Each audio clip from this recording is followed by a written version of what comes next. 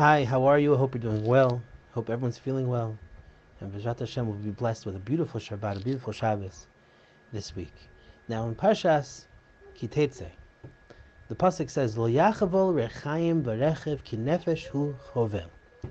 So it's a pasuk which doesn't give us any explanation as to what it's talking about. Lo yachavol rechayim v'rechev ki nefesh hu chovel. What is the exact, translation? So one shall not take a lower or upper millstone as a pledge, for he would be taking a life as a pledge. So what is it talking about?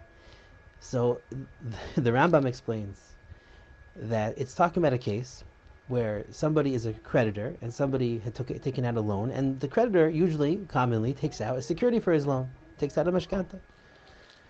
And the Torah forbids him to take anything that the debtor is going to need for his livelihood. So to deprive this person of his livelihood, i.e., his mill, the rechayim, and the rechev, and also the rachev, meaning the top part and the bottom part, in order to grind the millstone to make parnasa, to make whatever some of his measly income, you're not allowed to take from that as actual collateral, because that would be ki nefesh hu chovel, because you'd be mechabel his nefesh. Now we're talking about, what's the pasuk talking about? What is the exact scenario? We're talking about a person who already is in the dumps, who's already asking for money, who's already indebted to somebody else, who's really hit real rock bottom, and you come along with a cold attitude, and you take not just his livelihood, you take his very essence, you take his self from him. To put it in manly terms, you took his manliness. How could you devoid him of his basic ability to at least provide for himself? At least his measly income is already somebody who's already in the dumps, and you come along and you take away everything from him. It's so important to see when people are already down.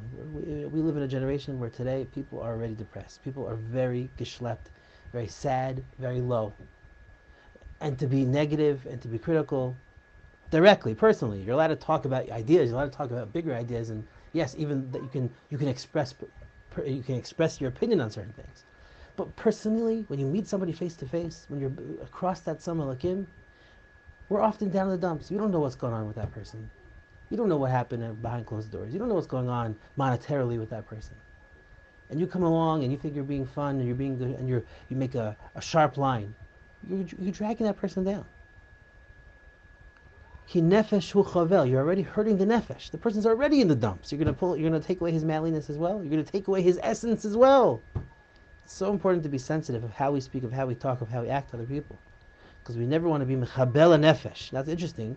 Now, nefesh generally refers to a person, a soul, but it's also the lowest form. There's nefesh, there's neshama, and there's even lower than that, even below nefesh. Right? The Baal Tanya speaks about this. The Maral speaks about this idea. So it's really interesting, because if you're taking away the neshama, you can't take away the neshama. It belongs to Hashem. But the nefesh, you're taking away his entirety, meaning that's the base common denominator of a person. Meaning a Jew has both a nefesh and a neshama.